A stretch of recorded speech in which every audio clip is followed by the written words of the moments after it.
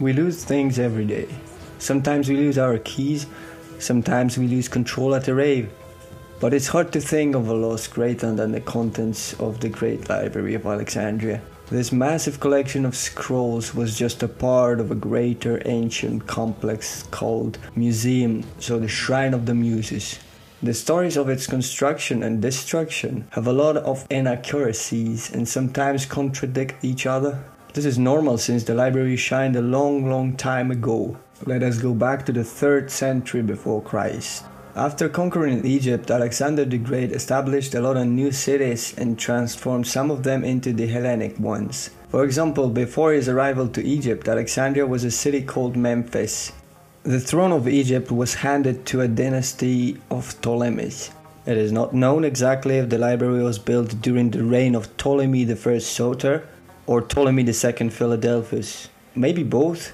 According to some historians, another character responsible for the structure is Demetrius of Phalerum, a governor of Athens that was exiled by the enemies of oligarchy.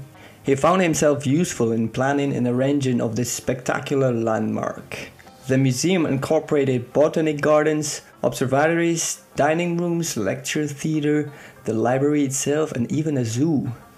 My main question is, how would our modern world look like if the ancient library was still standing? Now I'm going to let professionals take over and fill your heads with some facts. I've got 2 passionate historians specializing in classical studies. They're both excited about the subject just the same way I am. Please say hello to Dr. Edward Willow from the Institute of Classics in Livingston and Professor Georgia White, a genius history geek. First question to both of you. What was the most probable cause of the library's mysterious disappearing?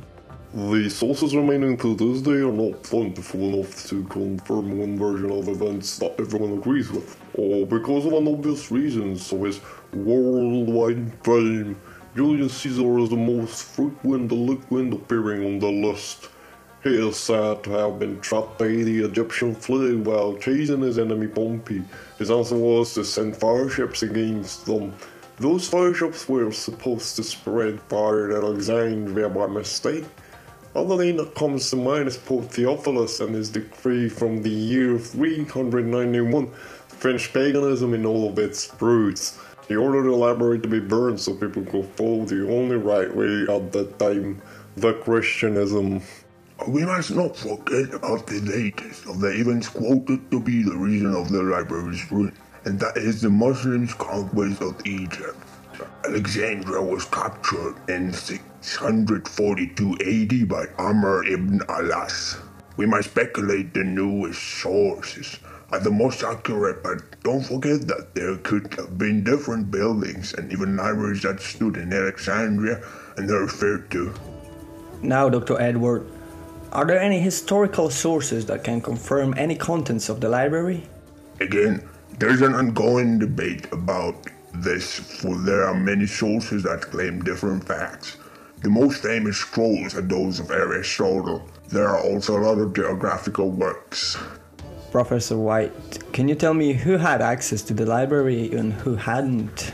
In ancient times, when human trafficking was a regular day-to-day business, we can be certain that slaves were more like a tool than an actual being did not have access to it. We also doubt that women had enough rights to be there too. The library was said to contain only copies of original works. Was any knowledge actually lost?